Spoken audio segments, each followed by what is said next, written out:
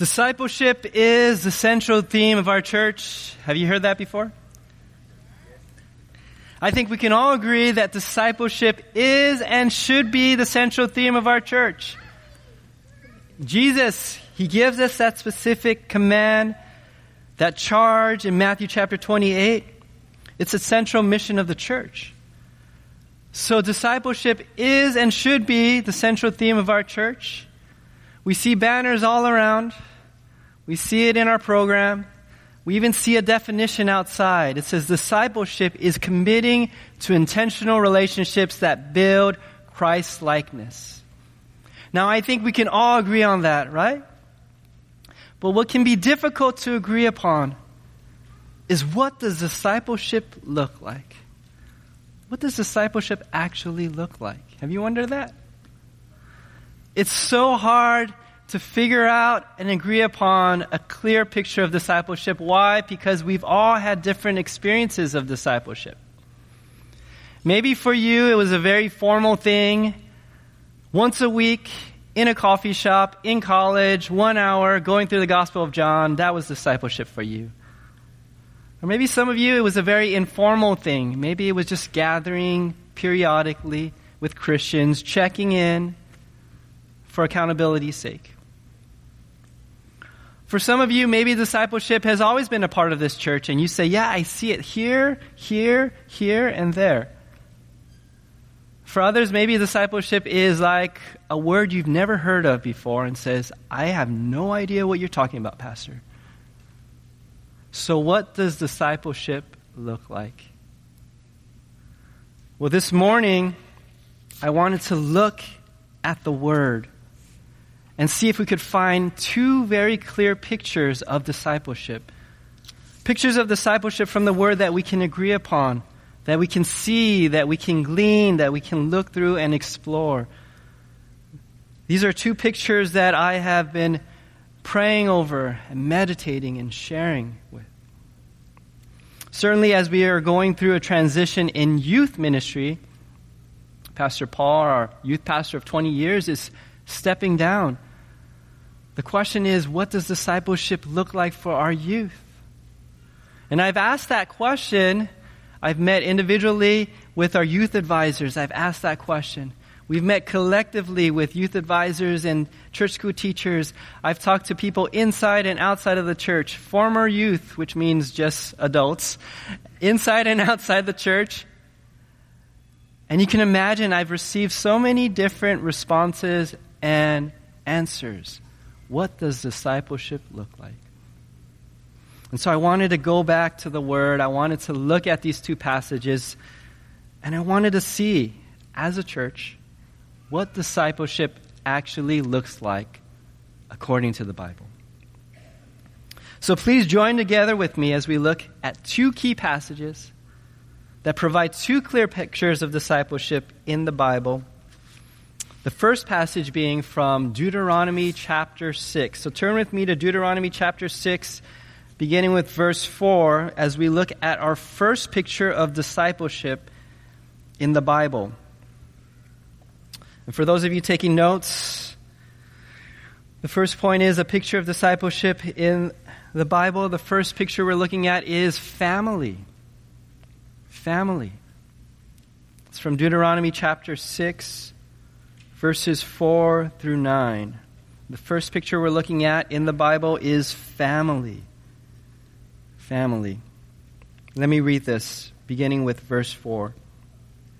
Hear, O Israel, the Lord our God, the Lord is one. You shall love the Lord your God with all your heart, with all your soul, and with all your might. And these words that I command you today shall be on your heart. You shall teach them diligently to your children. You shall talk of them when you sit in your house, when you walk by the way, when you lie down, and when you rise. You shall bind them as a sign on your hand, and they shall be as frontlets between your eyes.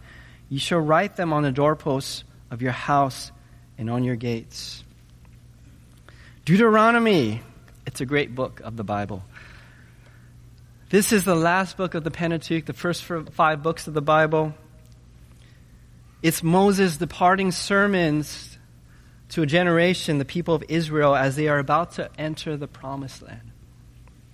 And I want you to remember that this generation that Moses is writing to, this collection of sermons, these people, they were just children when the Lord led them out of Egypt in the Exodus. This generation, they were just children when Moses sent 12 spies into the promised land. 10 came back with a bad report. They were just children when their parents were forbidden to enter into the promised land. Why? Because they lacked faith. They did not believe the promises of God. They were just children when Moses himself was forbidden to enter into the promised land because he did not honor the Lord as holy before the people of Israel. And so you can imagine that this passage here that we've read, it's a commencement speech of sorts. In a graduation ceremony, the people are about to enter into the promised land, and Moses, the shepherd, the pastor, he can't go in with them. And so he gives them a charge. This is what you shall do. He gives them the word of the Lord, the commandment. The people of God, they're about to graduate in to the promised land where they'll face opposition from the nations who worship a multitude of different gods, who do practices and live in such a way that go directly contrary to the word of God. And the charge Moses leaves the people of Israel is, will you follow the one true Lord in all of your ways? And will you pass that on to the next generation, the future generation, who did not see all my signs and wonders in Egypt? They're relying on you, parents, to pass it on. And so, here's some observations we can glean from this picture of discipleship, this picture of family in Deuteronomy chapter 6, verses 4 through 9. I'm just going to go pretty quickly through this. All right? One, it was grounded in doctrine. Verse 4, hear, O Israel, the Lord our God, the Lord is one. It's called the Shema. That's the word, the Hebrew word here. It was a confession of faith. It was a daily pledge of allegiance to the one true Lord. So it was grounded in doctrine. It was born out of a love for the Lord. Look at verse 5. You shall love the Lord your God with all your heart, with all your soul, with all your might. This is the key. Love the Lord with everything you've got. That was the command. Third, it was grounded in God's word. Verse 6, and these words that I command you today shall be on your heart. Fourth, it was primarily the responsibility of parents. Verse 7, you shall teach them diligently to your children. Next, it was intentional. You shall teach them diligently. It was regular and ongoing. You shall talk of them when you sit in your house and when you walk up by the way and when you lie down and when you rise. It was not just daily, it was every moment of the day. Again, when you sit, when you walk, when you lie down, when you rise. And it was intentionally setting up reminders all throughout your home of God and His Word. You shall bind them as a sign on your hand. They shall be as frontlets before your eyes. You shall write them on the doorposts of your house and on your gates. Finally, it was an intentional witness to the entire world. That it's written on the doorposts and on the gates is to show the entire world that you belong to the one true Lord, the Creator God. And you worship Him and Him alone. Now, there's a lot more that you can glean from this passage. And I encourage you to go home and look through it, meditate on it, pray through it. There's so much more here, right? But for our purposes this morning, I wanted to really hone in on this charge to parents. Remember, parents were given the primary responsibility to pass on a love of the Lord to the next generation. And I know this sounds daunting. I know this sounds impossible. I mean, let's be realistic, right? Parents, I mean, is there anything that we could be really tied to the moment we wake up, when we walk, even when we go right to bed? Is there anything that we are constantly checking? The moment we wake up, all throughout the day, when we go to sleep, can you think of anything? I mean, that's impossible, right? That's ridiculous. Wait, let me check my phone right now. Oh. Our phones. Isn't that interesting? We're tied to our phones. The moment we wake up, all throughout our day, we're checking for daily social media feeds, the latest lightning deals, whether someone texted us or not, texting somebody or not. And if we're doing that, how much more the next generation, the youth, even children? And maybe some of you here, the older generation, think, yeah, I'm not tied to my phone, Pastor. But maybe it's Fox News or CNN or the nightly news just playing on in the background, or news or talk radio on the car. You see, whether we realize it or not, whether actively or passively, we are constantly filling our minds with messaging all throughout the day. The question is it messaging from the world, or is it messaging from the Word of God? You see, there's a battle going on for our minds and our hearts and our souls. And are we filling our minds with messages from outside? Are we filling it with the Word and the truth of God? Are we filling it with messaging from the world? This is what the Word will tell you, that you are in control, that you are master of your own destiny. But if you only have that, you'd be set. And if you don't even look like that, you'd be complete. And if you only knew that, you'd be safe. Is that what you're hearing? Or are you hearing messaging from the Word of God? That you were created by a Creator, that you belong to Him, that you were created for relationship with Him, that you are a sinner in need of grace and forgiveness, that you find that in Christ Jesus and Him alone, that Jesus is enough. And you give your life to Him, and He will never let you go. Do you hear that every day? Do you hear that every moment? See, parents, we have a responsibility to make sure what is being fed into our children and youth is the Word of God. Again, you might think, as parents, great pastor, I can't even talk to my youth. They seem like they're checked out and their eyes are glazed over. I have no idea whether anything is going through one ear, it just goes out the other ear. Right? But let me just tell you this, okay? This is a very interesting thing. Facebook, Twitter, TikTok will come and go. But there's one voice that remains the most powerful voice in the life of your youth. You know what that is? Parents, it's your voice. It's your voice. What you say or what you don't say is the most powerful thing in the life of your youth. I want to look at Proverbs chapter 6, verse 20. And if you have your Bibles, you can turn there. This is a very strong encouragement to all parents of young and grown children. In Proverbs chapter 6, verse 20 through 24, it says this, "My son, keep your father's commandment and forsake not your mother's teaching. Bind them on your heart always. Tie them around your neck. When you walk, they will lead you. When you lie down, they will watch over you. And when you awake, they will talk with you. For the commandment is a lamp, and the teaching a light, and the reproofs of discipline are the way of life, to preserve you from the evil woman, from the smooth tongue of the adulteress." This book of Proverbs is a father writing to his son as he's grown up and about to leave from under the safety of the roof of his parents.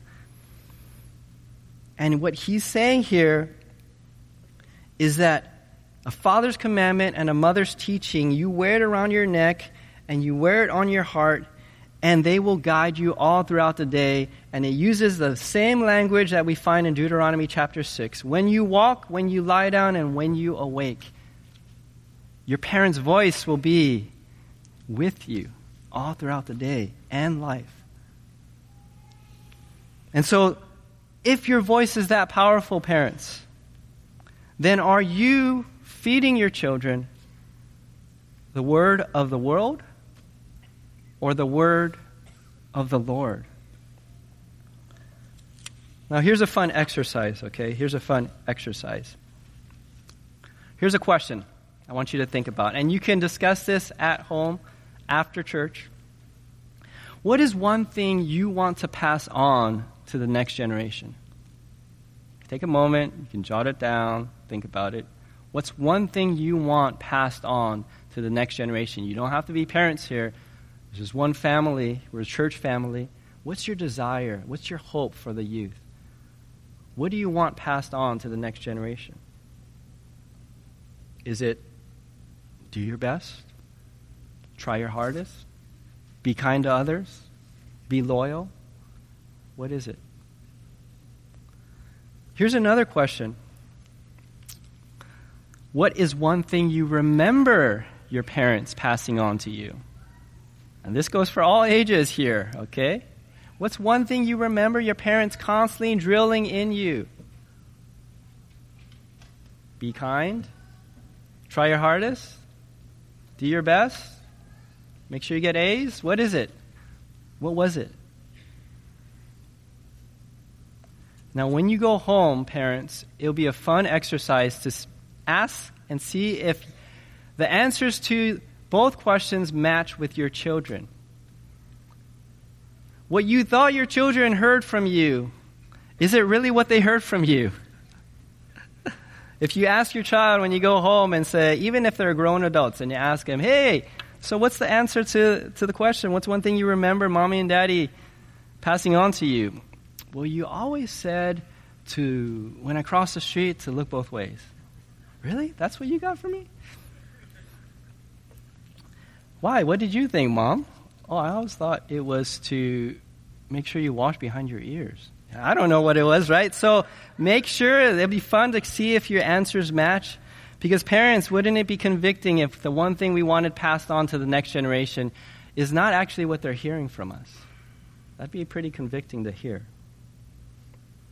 But regardless, a good thing to pray for from these two questions, from this exercise, the answers should be one and the same. Okay, and it's not try your hardest. It's not do your best.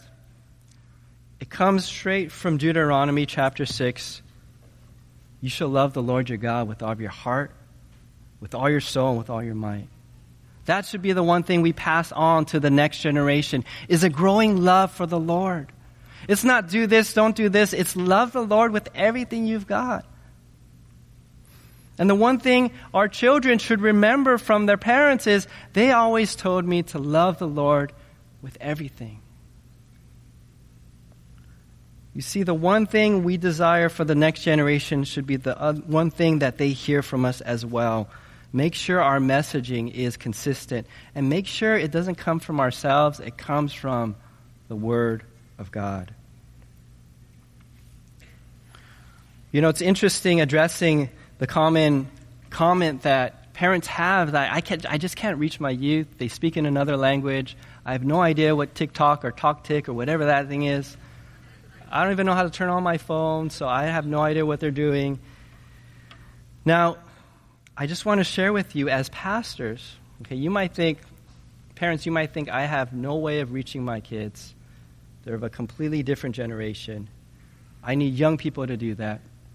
But as pastors, did you know that when we go through with a couple premarital counseling, when we go through a couple marital counselings, you know, oftentimes what we have to sort through is a couple's upbringing. Namely, what their parents said or didn't say as they were growing up. Do I have to remind you, parents, that your voice is the most powerful voice in the life of your child? What you say or didn't say has a huge impact all the way, even as they're grown adults, even as they get married, even as they have their own family.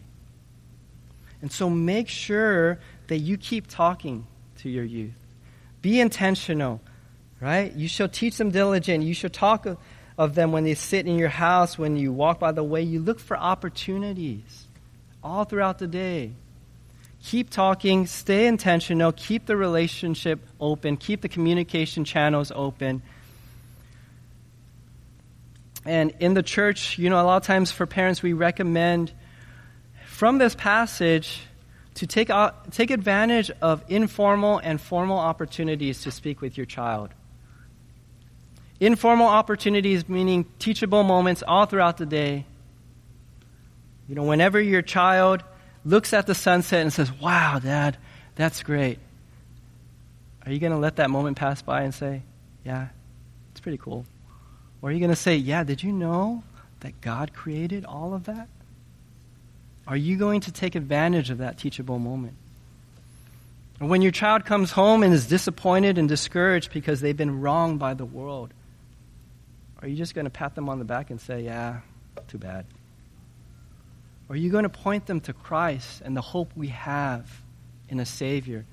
Are you going to point that our hearts are so fallen and wicked and they're going to be wronged by the world because, guess what, there's sin? Are we taking advantage of teachable moments? Are we being prepared to give an answer from the Word all throughout the day when the opportunity arises with our child? Are we taking advantage of formal opportunities to teach our children and youth? Formal opportunities meaning family worship. Maybe it's a formal nighttime family devotional time together. Maybe it's morning times of prayer. Are you taking advantage of formal times? Because from this passage, we see a mix of informal, formal, all throughout the day, every moment of the day. Are we doing that? You see, God in His perfect wisdom has designed you, parents, as the primary agents to pass along the knowledge, not just the knowledge, but a love for the Lord to the next generation. And it's happening in the context of family. That's how God designed it. This is the first picture of discipleship we see in the Bible. From Deuteronomy chapter 6, verses 4 through 9, family. What's the next picture we want to look at? Turn with me to Acts chapter 2, verse 42 to 47. And let's see a second picture. Acts chapter 2, verses 42 to 47. And the second picture of discipleship we see in the Bible, this is the second point, it's church family. Church family. The first picture we saw was family from Deuteronomy chapter 6, verses 4 through 9. The second picture we look at right now is church family, Acts chapter 2, verses 42 to 47. And let me read this to you. Acts chapter 2, verse 42. And they devoted themselves to the apostles' teaching and the fellowship, to the breaking of bread and the prayers, and awe came upon every soul, and many wonders and signs were being done through the apostles. And all who believed were together and had all things in common. And they were selling their possessions and belongings and distributing their proceeds to all as any had need. And day by day, attending the temple together and breaking bread in their homes, they received their food with glad and generous hearts, praising God and having favor with all the people. And the Lord added to their number day by day those who were being saved. This passage from Acts chapter 2 comes off the heels of the birth of the early church. Jesus ascends to heaven, tells his disciples, wait for the power of the Holy Spirit to come upon you.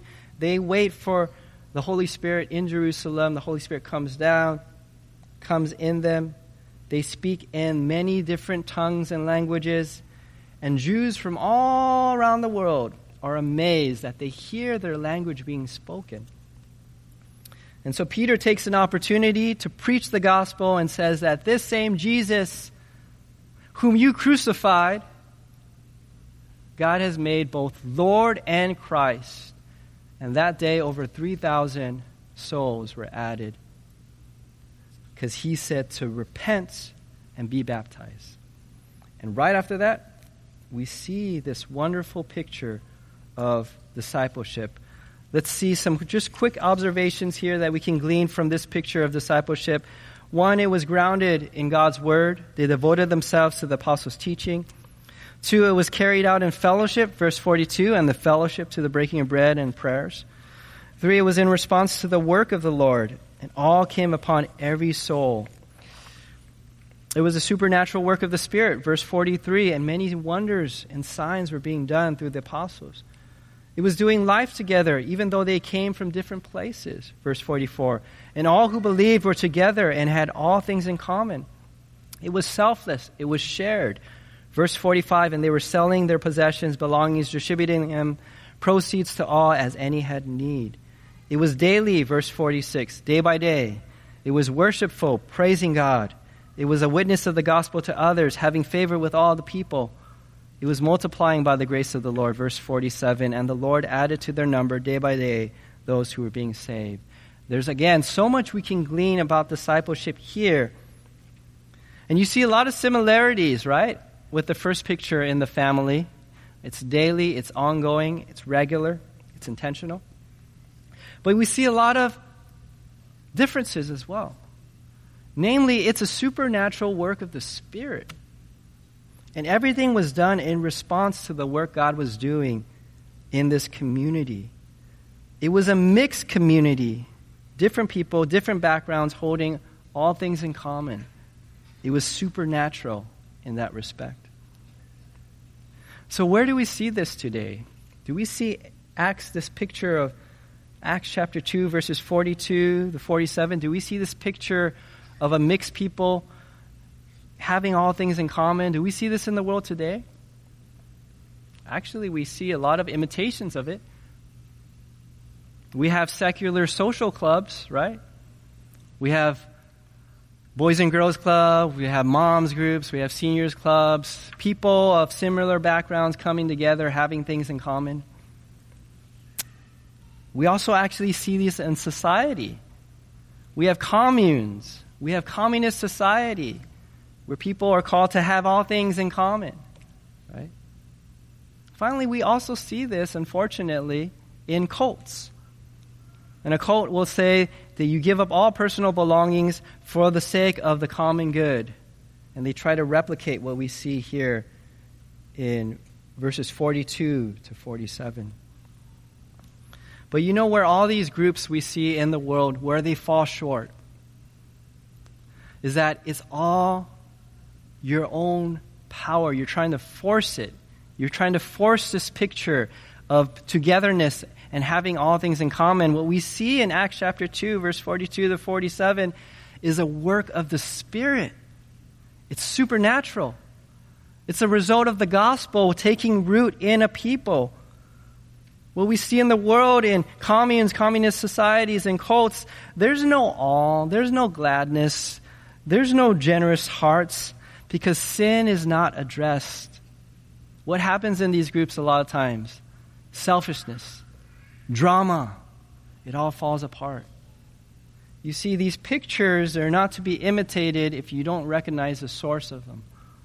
And the source of Acts chapter 2, verses 42 to 47, is a very supernatural work of the Spirit. Here are people who confess that they are sinners in need of a Savior. They are redeemed. And that's what we see happen. With joy and gladness, with awe, they are sharing all things in common. Well, what about in the church today? Do we see this in the church today? Well, again, we can have very similar people from similar backgrounds together, even in the church. We can have youth groups. We can have college groups. We can have young adult groups, young mom groups, youth family groups, empty nest parent groups, married couple groups, seniors groups. And there's nothing wrong with that.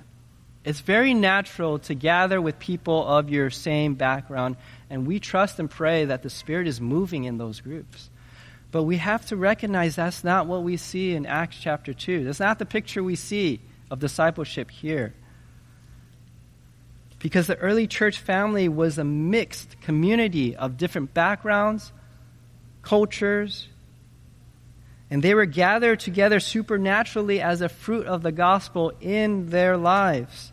That they had awe and glad and generous hearts and were sharing everything in common when in fact they had very little, if nothing, in common except for their faith in Jesus. Now, that was something that the world has never seen before. This picture of discipleship we see in Acts chapter 2 is a compelling picture of the gospel at work. And it's the most compelling picture that the Lord provides us. It's the local church family. And so discipleship in the local church today, though it may not be every day, okay, it should be regular. It should be ongoing. It should resemble life together in pursuing Christ. And for a commuter church like ours, where everybody lives an average of 30 minutes away, it'd be really hard to have informal gatherings. You have to be a lot more intentional about gathering together, living so far apart. But the closer you live to other church members, if you were to identify people who lived 5 minutes away from you from the church, it'd be much easier to gather informally and formally, intentionally in discipleship.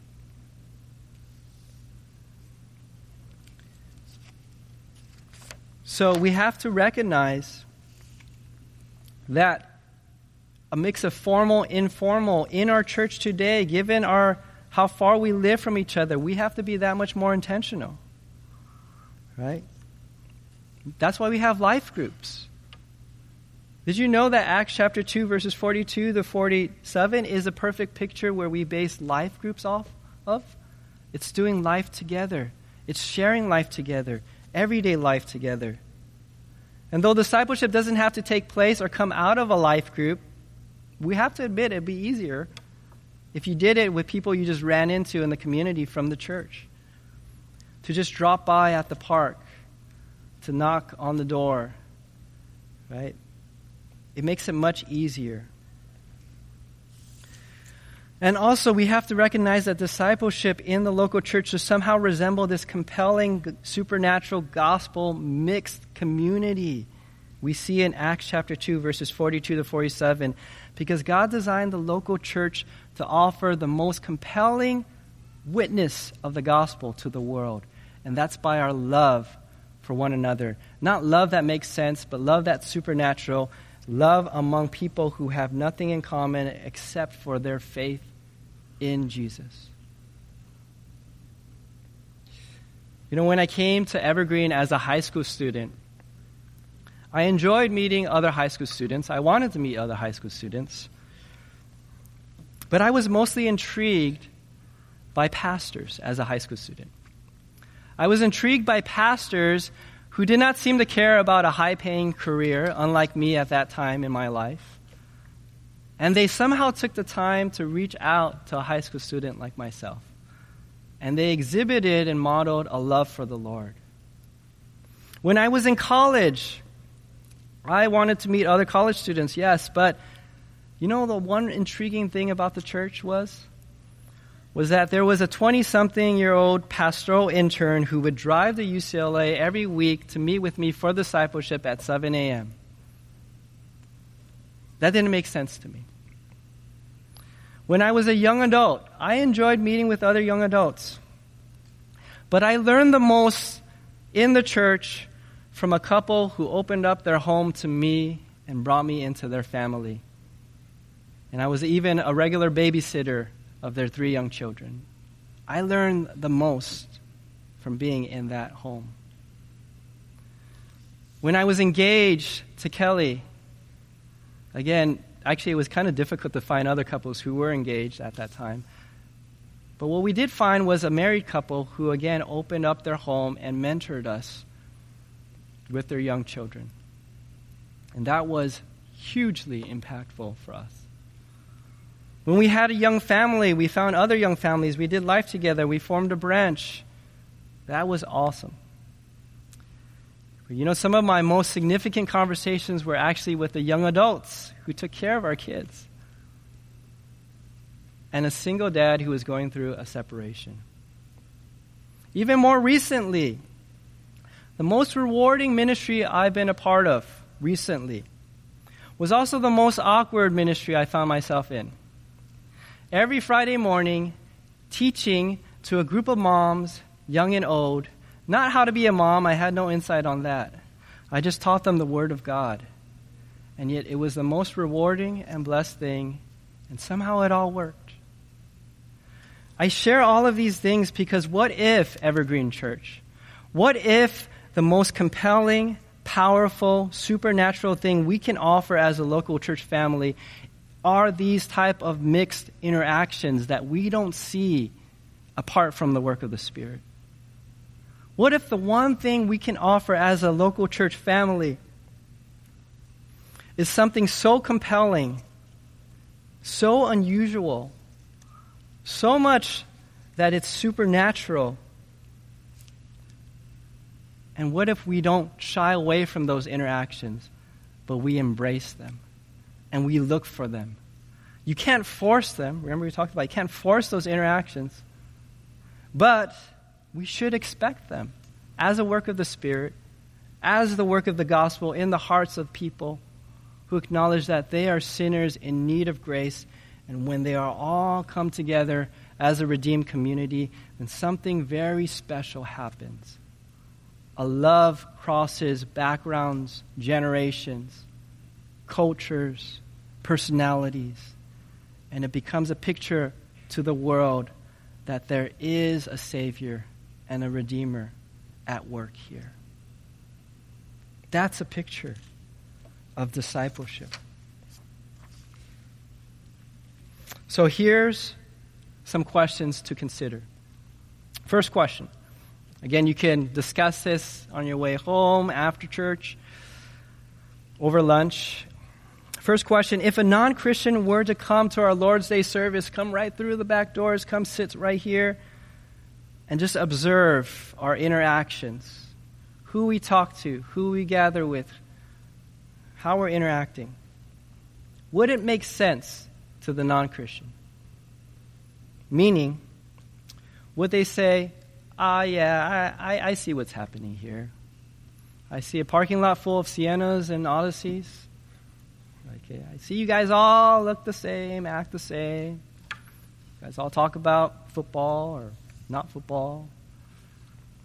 I understand what's going on here. Or do they say, there's something different here. I don't see this in the world today. I see people coming together who have no reason to come together. I see people old and young, different generations, different backgrounds and cultures, different socioeconomic, and they're loving one another like a family. There's something special here that I don't see. That's the first question. Second question, do your interactions with other people at Evergreen Church, do they look different than your interactions with non-Christians outside the church? Meaning, how we interact with each other, does it show a certain level of love that you don't find and see with the non-Christian?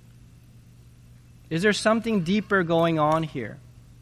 Is there something that goes beyond the surface of just the football games and the Dodger games and the latest trades? Is there something deeper going on with sin and confession of sin and hardship and help and prayer and encouragement and mourning with each other and rejoicing with each other? Because it should. It should. So we have two pictures of discipleship. Again, the first picture we saw from Deuteronomy chapter 6, picture of family. It's ongoing, it's intentional, it's a charge given to parents. We have a second picture of discipleship from Acts chapter 2, and it's the church family, and it's supernatural. It's the gospel taking shape, taking root, bearing fruit. And I have to, before we go on, I have to share this, okay? The first picture of discipleship, the family from Deuteronomy chapter 6, we have to acknowledge that the people of Israel, that charge, they failed, okay? The parents, they didn't remember, they forgot. They didn't pass it on. They forgot the Lord. They adopted the practices of the world. They worshipped other gods. They did things that were very contrary to what God had commanded them to do. The next generation, they had no idea who God was. And so, as a result of their unfaithfulness to the Lord sent nations to invade them. They were exiled. They were scattered. So that first picture we saw, it's in jeopardy here. The second picture, Acts chapter 2. We have to acknowledge that Stephen was martyred under the watchful eye of a guy named Saul. There was a great persecution. The church was scattered in Judea and Samaria. That second picture of discipleship in jeopardy. For us today here at Evergreen, I don't have to share with you that we've been through an unusually large amount of turnover and transition. Sure, we've gone through COVID-19 and the shutdown, but everybody has had to go through that as a church. What we went through was the transition of a senior pastor after 42 years, subsequent transitions of pastors, the impending departure of our youth pastor of 20 years. Is discipleship, a picture of discipleship, is it in jeopardy here at Evergreen as well because of all these transitions? Well, praise God that His Word is not contingent on situations that change or transitions. And it's the reason why we wanted to get back to the Word and look at it. Because in Isaiah chapter 40, verse 8, it says, "The grass withers, the flower fades, but you know what? The Word of our God will stand forever." And so, yes, the people of Israel, they went astray. They weren't faithful. But the command to pass along a love for the Lord, that remains. That's still true. And that's still valid. But what we can learn from that generation and its failure is that parents, if it seemed daunting, if it seemed impossible, guess what? It is on your own power. What we need is the power of God to help us. The same supernatural work of the Spirit we see in the second picture. We need to fulfill that first picture. We need the work of grace in our own lives. We as parents need to acknowledge that we are sinners, that we live for ourselves, that we're prone to forget the Lord, we're prone to wander from the Lord. And we need Him to give us new hearts of flesh through Christ Jesus and the Spirit working in us to do a supernatural work and pass on that love of the Lord. Only when we confess our sins and turn away from our own sins and follow Jesus are we able to truly love the Lord with all of our heart, with all of our soul, with all of our might. It has to be a supernatural work of God. It cannot be our own power. And yes, the early church, they were scattered, right? But you know what? That picture we saw in Acts chapter 2, verses 42 to 47, every place they were scattered when they preached the gospel and the gospel took root, then that picture kept popping up all over the world. And it still does today. It's a work of the Spirit. It's the fruit of the gospel. And so that's why I believe, okay, here's our big point. This is why I believe that the first picture of discipleship is best combined with the second picture of discipleship. And as we talk specifically about this transition in youth ministry at Evergreen should look like both pictures combined. Okay? Deuteronomy chapter 6, verses 4 through 9, Acts chapter 2, verses 42 to 47, combined. And what does that look like? Church family, discipling families as they disciple their youth. Church family, discipling families as they disciple their youth. Deuteronomy chapter 6, that picture taking place within family, within local church family, as a work of the Spirit. Families can only disciple their children or youth as they are being discipled in the local church family. We need the power of God to fulfill that first picture. We're competing against phones and smartphones and social media. We need the power of God. And we need to, as parents, more than anything, we need to love the Lord. our God with all of our heart, with all of our soul, with all of our might. That's the best thing we can do for our youth, to acknowledge that we are in need of a Savior and we need the Lord to come in and give us a new heart. Only when we acknowledge Jesus as Lord and live no longer for ourselves are we able to truly love Him with everything we've got. And only in a supernatural, redeemed, mixed gospel community can we see the gospel lived out among different peoples of different ages, different personalities, gathered together in the power of the Lord. You see, this supernatural, redemptive gospel community is the most compelling witness of the gospel to our youth today. Because this is something that they do not see in the world. This type of love and care, having all things in common, it should be the most compelling gospel witness to our youth. So what does this look like? Well, imagine a family, or picture a family, who is doing life together. Not just with other families, but young couples, young singles, older singles. They're part of a life group, and they're doing life together. Again, widows, widowers, young adults, college students. Parents are being discipled by other couples. Youth are being invited into other church friends' homes where they actually meet aunties and uncles who model the gospel to them and show what a family centered in Christ looks like. On the Lord's Day, youth are being poured into, not just by other youth or people who look like them, but college students, young adults, married couples, singles, older singles, a mix of people, a redeemed gospel community pouring into them with the Word of God, and also showing them pictures of the gospel at work in the lives of young and old, rich and poor, different backgrounds. Parents are being equipped to disciple their children through equipping classes. Parents are invited to join along with their youth in Bible studies and even take classes with their youth. This is a picture that can happen. Youth are invited to sit in this sanctuary under the preaching of God's word, trusting that it is sufficient, profitable for reproof, correction, training in righteousness, that the man of God may be complete, equipped for every good work, 2 Timothy 3:16.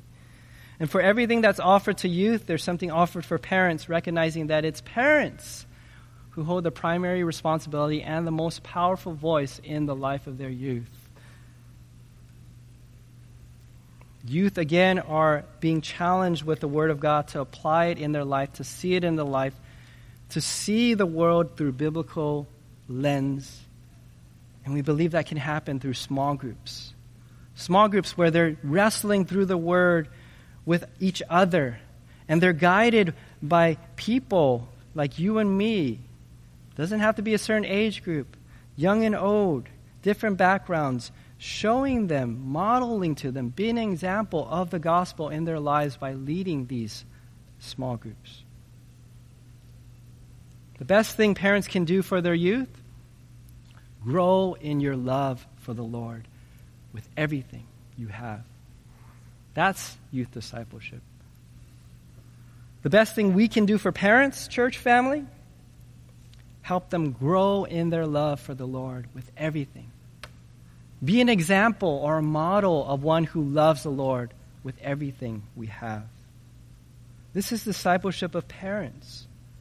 This is discipleship. It's a shared responsibility as a local church. It's not primarily the job of the pastor to disciple everybody.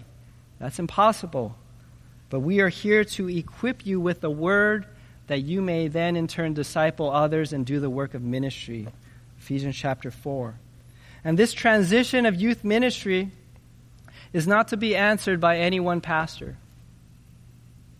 It's to be answered by the entire church. And so will you, Evergreen Church, rise up? We have youth in need of reaching. Will you reach out to youth? Will you come alongside parents? Will you pray for parents? Will you mentor and disciple parents? Will you invite youths and families over to your home? Will you invite them to be part of your life group? Is there room for a family with youth in your life group? Will you make room? Will you be an example to the youth of our church, of one who is growing in their love of the Lord? Will you be a model of one who is a sinner saved by grace, who is going hard and pursuing Christ? Don't think that you don't have a role or influence in this church family. Families, they can't do it on their own. They need the church family to come alongside them. And so, will you do this, Evergreen Church? Yes, there'll be youth socials, youth outings, youth small groups, youth Bible studies, youth retreats. But that should all be done in partnership with parents as they do the primary work at home in their families. And the hope should be to integrate the youth into the life of the church, this compelling gospel-mixed community, because that's the greatest witness and picture we can give to the youth of the gospel at work. Again, young and old, rich and poor, mixed backgrounds, coming together, loving the Lord, loving each other, a supernatural work of the Spirit. You know the youth of today, you know what they need more than anything? They need the Lord Jesus. Amen? You know what we all need more than anything? We need the Lord Jesus. That means parents, children, singles, married, older, younger. Let's all intentionally help each other grow in our love for the Lord Jesus. Let's come alongside each other. Let's encourage one another to grow in our love for the Lord as we love each other and live out the gospel in this local church family. Because you know, at the end of the day, you know what that's called? It's called discipleship. It's called discipleship. Let's pray. Heavenly Father, God, I thank you for this great opportunity we have. I thank you for directing us to your word. Yeah, there's a lot of transition going on. There's a lot going on in the world. And so we turn to you. We turn to your word. We ask for your help. We cannot do this on our own. God, I thank you for the two pictures of discipleship you've given us, the final picture of both pictures combined here at our church. God, I ask for your grace to come upon parents right now who are feeling overwhelmed by this task. God, I pray that you would encourage them and help us as a church family to encourage them, to pray for them, to come alongside them, to invite them into our lives. And God, I just pray, Lord, for this opportunity to reach the youth of today. I pray it would be an opportunity that all will come forward and answer in whatever way we can to help as a church family. God, we look to you in this time. We thank you that everything could be falling apart in the world, but your word stands forever, and you are forever. And so we turn to you. We look to you. We ask for your help. We pray this in Jesus' name. Amen.